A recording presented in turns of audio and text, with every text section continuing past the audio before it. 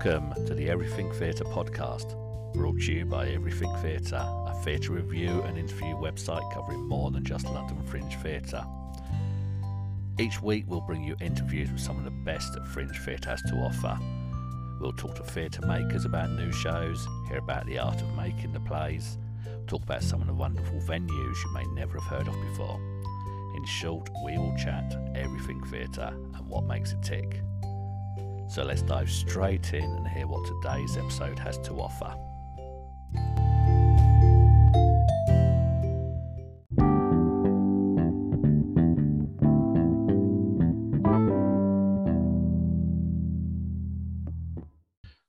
Today I've got Zoe Glenn, Billy Grace and Bethan Bark. They are from Not God Complex, and they have a show coming to Camden Fringe in a couple of weeks' time called What Makes a Body Terrifying. So, love to meet all three of you. Do you want to give us some introductions? Tell us a quick bit about yourself, and then what Not God Complex is.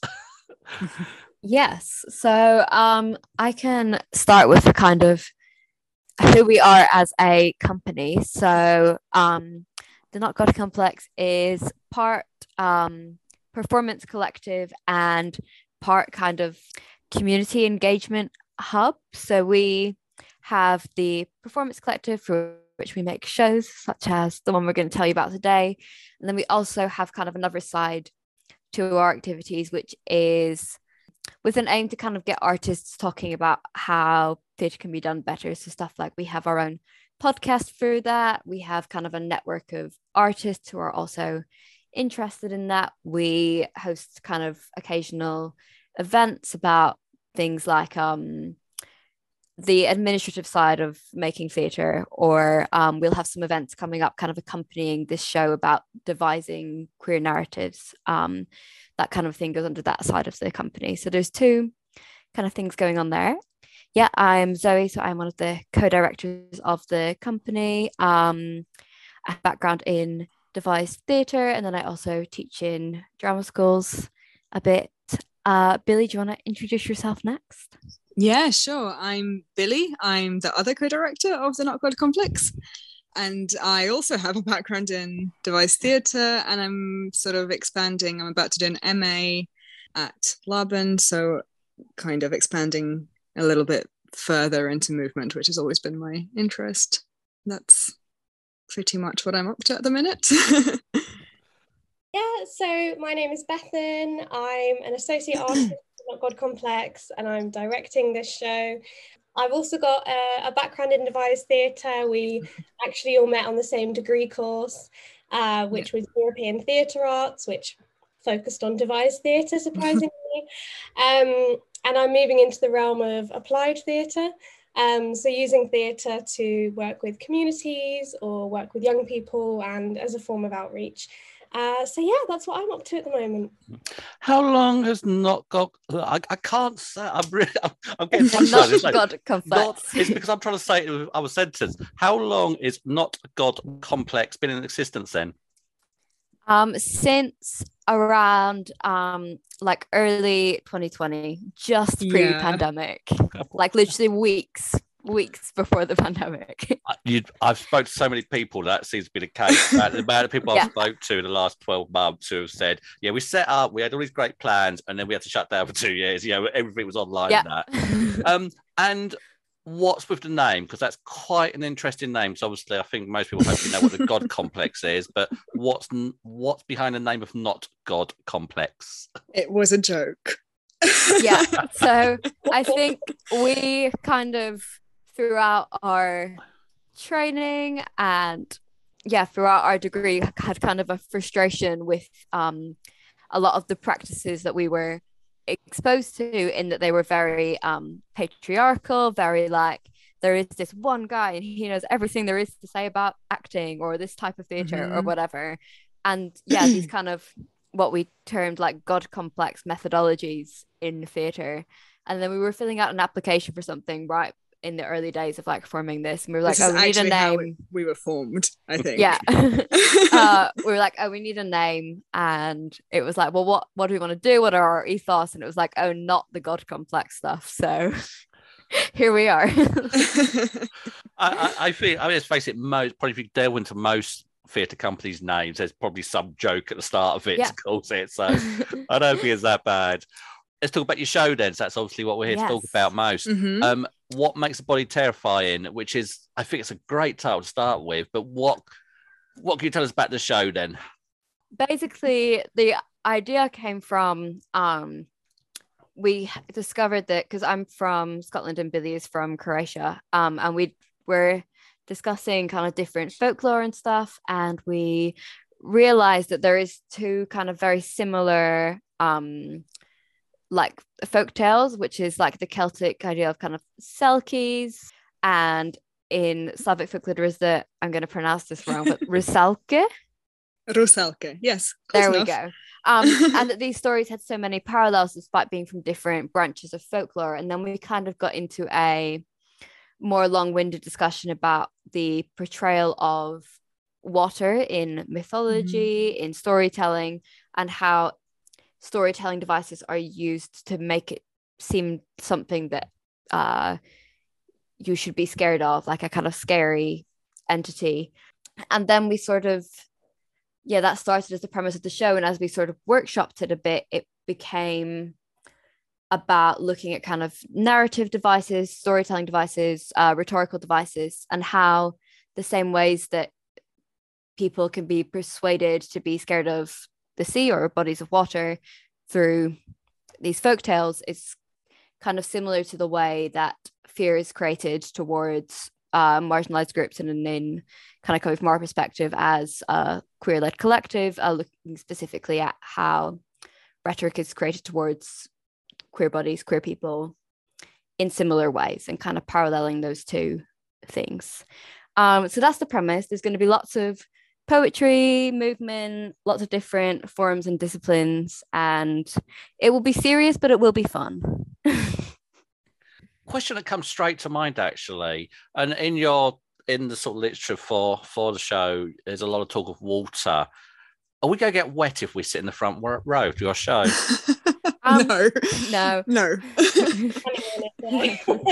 just checking. Sadly, the risk assessment precludes it. Yes, but we also don't love making audiences uncomfortable in that way. Yeah, I think because we don't like being uncomfortable in that way.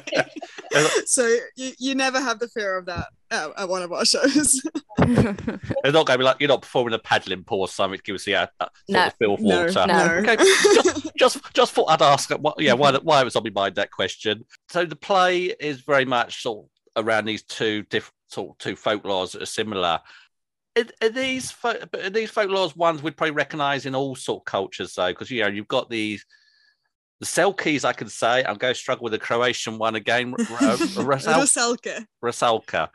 Are these mermaids, harpies, or is it sort of something you see across all different countries have their own version of these folklores? Yeah, I think we're finding that most countries have like equivalents, and maybe they're not exactly the same. Like a lot of the Celtic stuff is like seals are the animal that the kind of like half human, half aquatic creature thing is. But yeah, you have mermaids, you have sirens, you have the Croatian ones.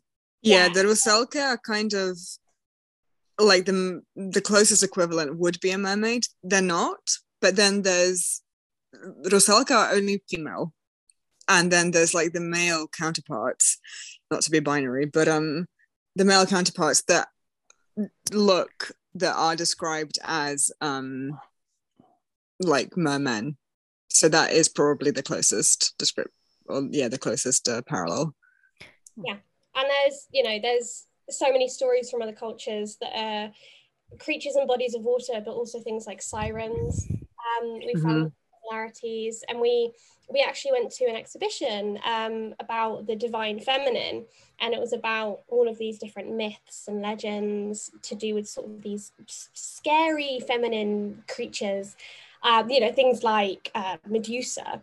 And there's so many similarities across so many of these different cultures that wouldn't have known that they were, talking about the same things. But I think there's such universal themes of, being scared of the water, but also being scared of the female body, and maybe wanting to teach women to be scared of themselves or to not want to be powerful. So I think these stories crop up everywhere. And I think even as someone who's boring in English, we've got like the Lady of the Lake and things like that. So they crop up everywhere. I think that's kind of why we got so interested in these stories. We started with these very personal or close to us myths, but then we just realized that there is so much cultural relevance from those myths. I don't know if I'm making sense, but from those myths, and like how what those myths told us about culture then, and how that is still very much in effect now. And I think that's why we came to the title, What Makes a Body Terrifying, because it is that fear of water and these water creatures that you are terrified of, but they are women that you are also supposed to be terrified of. Is the body you're referring to in the title both the human body and the body of water? Then is that I've just clicked on that when you talked about the water again, isn't it? Is that, are you referring to both parts? It's a play on words. It's very clever, and I'm embarrassed it's taken me so long to click on that. I was proud of it. It is. When you just talking about body of water, it suddenly dawned on me that it should have been bloody obvious, really, shouldn't it? So let's get onto this this thing about how you're relating this to the fear of queer bodies and that. I think you've touched upon it, but are these old sort of these folklores and tales that have gone through centuries and that, were they used to demonize people we were scared of? And so that's what you're trying to say now, yeah? Is that roughly? I think what we're looking at is actually more the fear of like the water itself, so like the sea and all it contains, but kind of using these specific tales and these characters as a vehicle for that.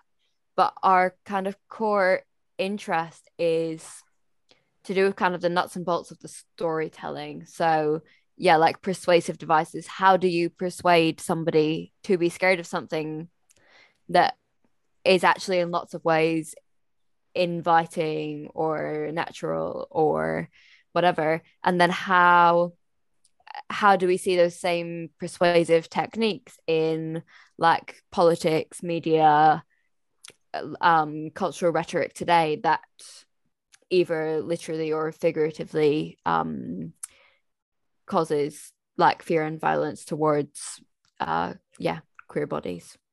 Yeah, and I think it's also how the use of language and narrative devices can so easily make you think that one thing that should be so good is so scary. And we were having a conversation earlier today about the importance of language, and the really well-known example is like Pandora's box. And she opened the box and she let all the evil things out into the world. But in the original version of the story, it was a jar. So it didn't have a lid. So she didn't open anything. It just got out. So she didn't actually do anything. But by changing that one word in the story, in one translation at some point, she's now the villain. So the use of language and how we tell stories can completely change who we vilify. And even, you could watch the same story on 3 different news channels and it'll tell you who's the villain in that story and who you shouldn't like and who you should be scared of. And actually we see that in these folk tales, but we see it around us all the time as well, still now. Yeah, I mean, absolutely. It is about and sometimes it's the little throwaway comments that you don't realise. And I'm very aware of this now from sort of what I do, everything theatre, what I do writing. Sometimes you'll throw a comment in without thinking what, sometimes even sometimes comments I make have a basis in some misogyny, that I don't, that's just ingrained into us sometimes, isn't it? Because the words, it's just the phrases are there, the words are there. Folklores are, would you say, are folklores used a way to warn children of dangers then, such as the body of sea? Potentially, but I think it's like, in communities, and especially a lot of folklore is from very rural communities, that I don't necessarily know that it's designed to warn children, but I think it gets passed down through storytelling and is kind of community held ideas about something. But I think it's hard to kind of that way.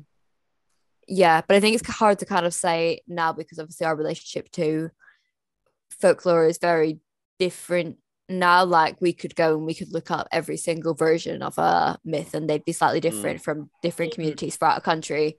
Whereas in the time where it was all being passed on just through like spoken word, that would be very different to me being like, I want to read every version of the Selkie myth from like, So yeah, I think it's hard to say. Is that a response to that question? Yeah, no, I think my question was probably a bit more vague than it could have been.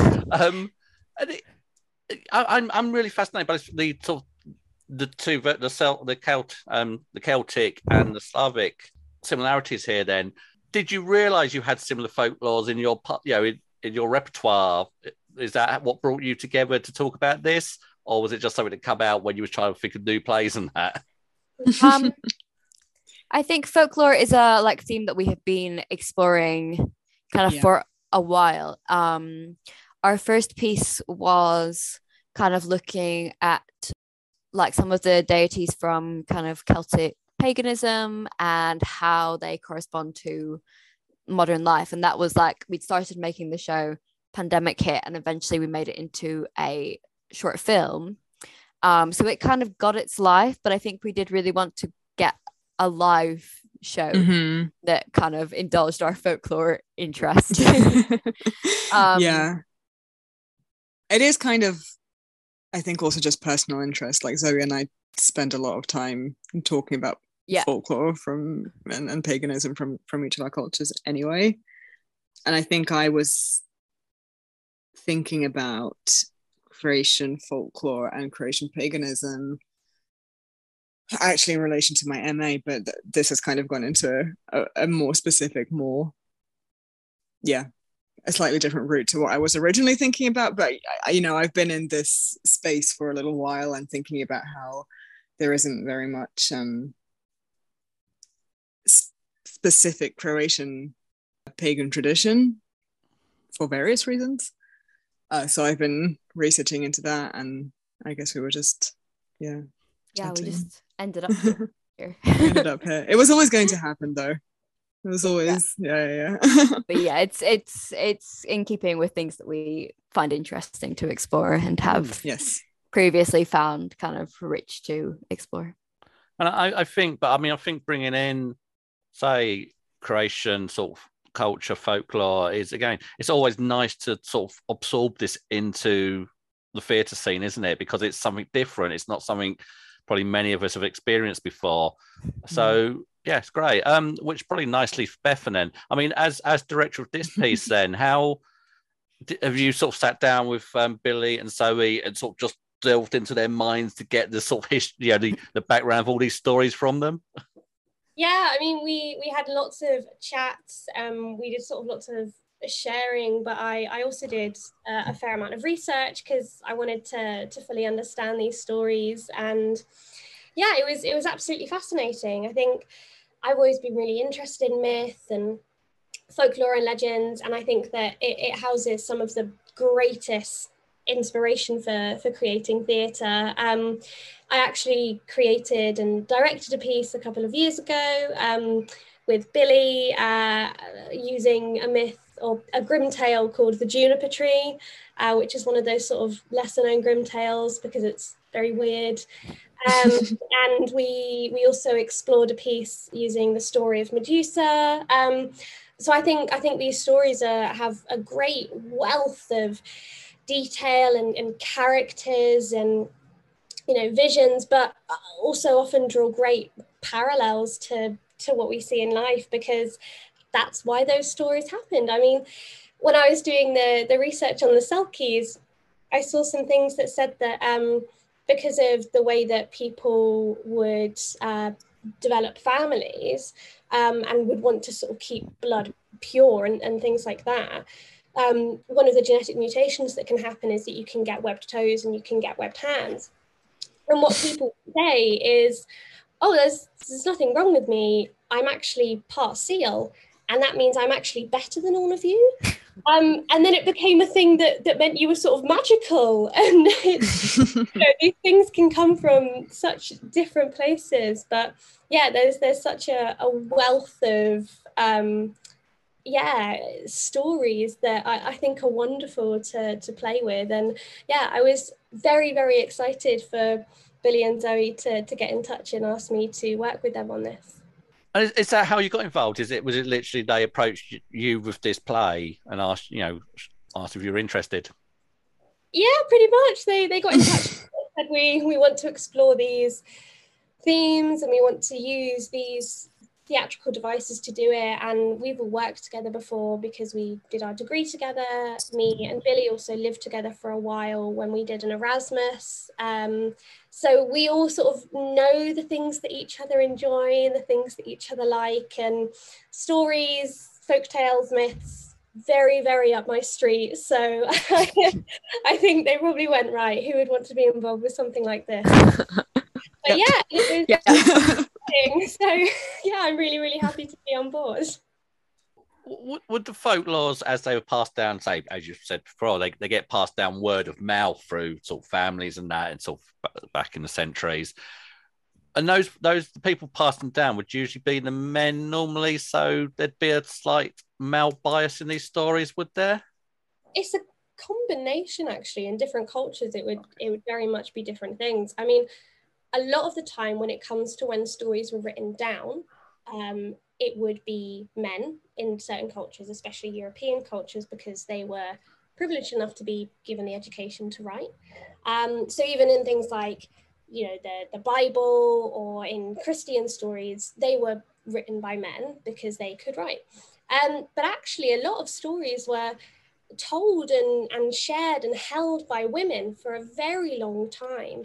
And it was when these stories were maybe translated by men who weren't from certain cultures, they decided to use different language, and suddenly these stories sort of became more and more misogynistic, and the women who used to be the heroes became the villains. So actually for a very long time it wasn't. And it's really only in more, I say, recent history, hundreds of years ago, that they did become more misogynistic. And so do you think that's important then, now that people like yourself are trying to sort of retell these stories and from a female perspective?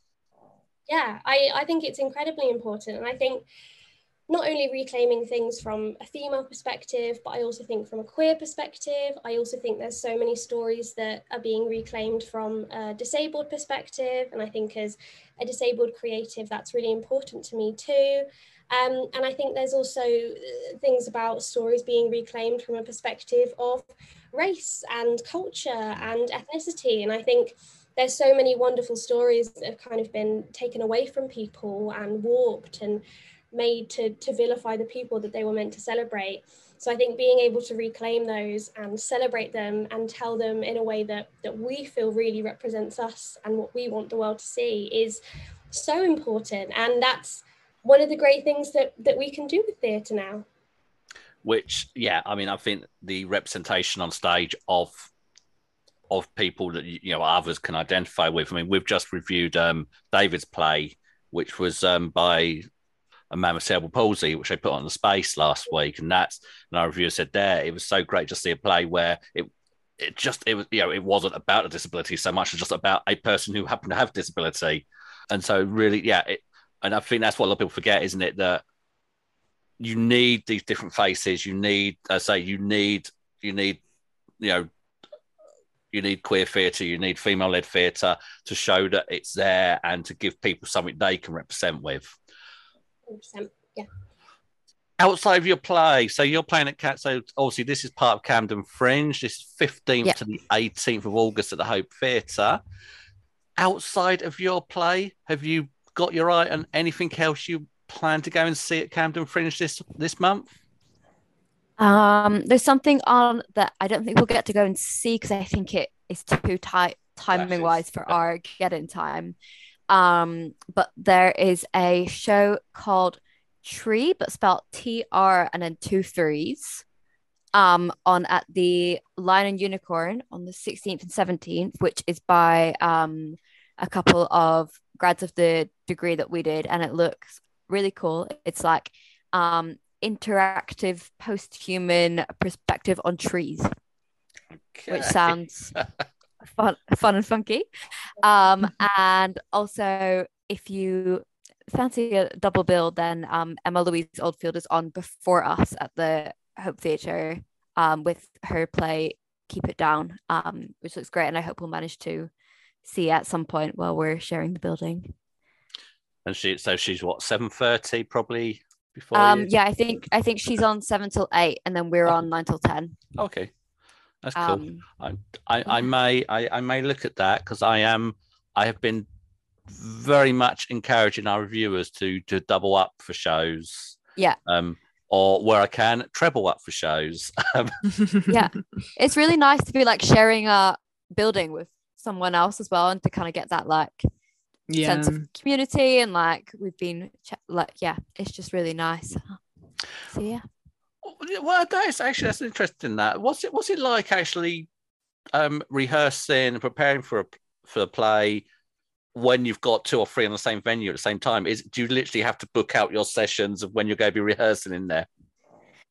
Yes, so we are not rehearsing in the space. Okay. We're rehearsing somewhere else, but that is also a pub theatre because we figured that would make our lives easier when we have to move. And then we've just got like a tech slot.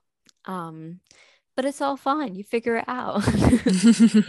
It is. It's not your problem. It's Bethan's problem, isn't it? I think it's actually our producer Ailey's problem. Yes. To figure out where we are. Yeah. So, lastly, to what I always say to people to wrap things up, really, sales pitch. Sell this show to us in 60 seconds. Have 60 seconds each if you can all think of different things to say. Why should we come and see? What makes a body terrifying? The Hope Theatre, 15th to 18th of August. Okay. You should come see What Makes a Body Terrifying because it is queer narratives told by a team of queer creatives and artists. We're going to make you question things. We're going to make you think about the things you read, what narratives you're encountering, what you're being persuaded of subconsciously. There will be lots of fun different forms. So if you're into a bit of poetry, into a bit of dance, but you're not really like into theatre normally, or you're interested in those other forms more, there's something for everyone. Yes, come and see us. Anyone else want to sell it to me? Oh, that all summed it up, is it? I think that's a pretty good summary. The other thing I will say is Bethan is very good at actually making an enjoyable story. So I think we can promise you an enjoyable story amidst everything else that we're trying to stuff into there. I think it's going to be, as well as a wonderful representation of queer culture and queer bodies, and finding home within a queer body in a world that wants to tell you that you shouldn't find that home. We're also going to be exploring some wonderful stories, which I think really are lesser known, which I think are absolutely fascinating and beautiful, and it's going to be really enjoyable. And if you want to come and watch the journey of these characters and these creatures, then that will be just as enjoyable as sort of the other maybe political or social sides of the show as well. So there's so many facets to it, so many that you're not even gonna be able to know everything without coming to see it. So I think you have to come twice. Yeah, come every night. Yes. I think people don't realise that about some of the plays, though, isn't it? That sometimes plays do need to be seen twice to take in what you've just seen. I've done that. I've gone to see a play and then I've dragged a friend along afterwards a second time, a few days later, to say, just come see this and just confirm for me this is as bonkers as I thought it was originally. Yeah. And obviously, this is the first outing for what makes a body terrifying. Yeah. Yes. Yep. So this is sort of the first time I go see it on stage. So, but obviously, the plan is to take it on from here. Would be to develop it and sort of have it on as a full run later. Yeah. Yeah, we're definitely interested in longer runs and also in doing some kind of community engagement around it.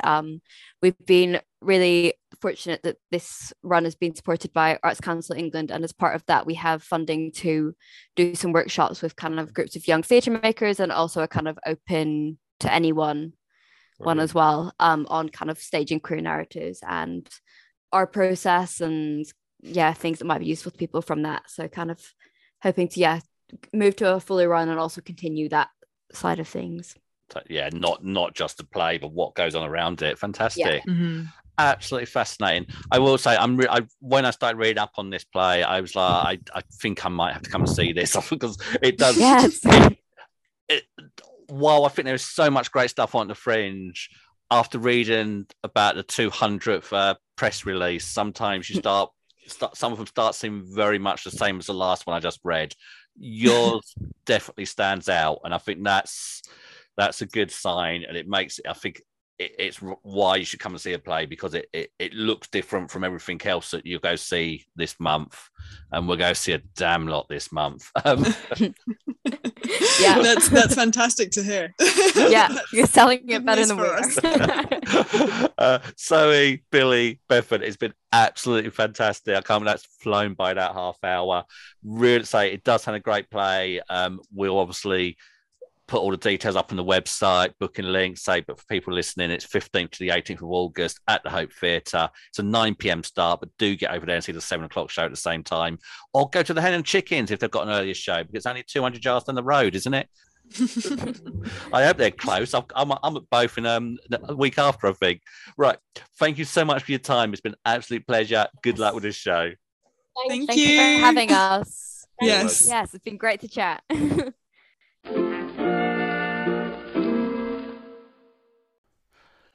Thanks so much for listening. Please check out our website at everything-theatre.co.uk, where you can find reviews and past interviews that we've done. And please subscribe so you don't miss future episodes, where we'll be talking to more of the amazing people who make theatre the wonderful place it is.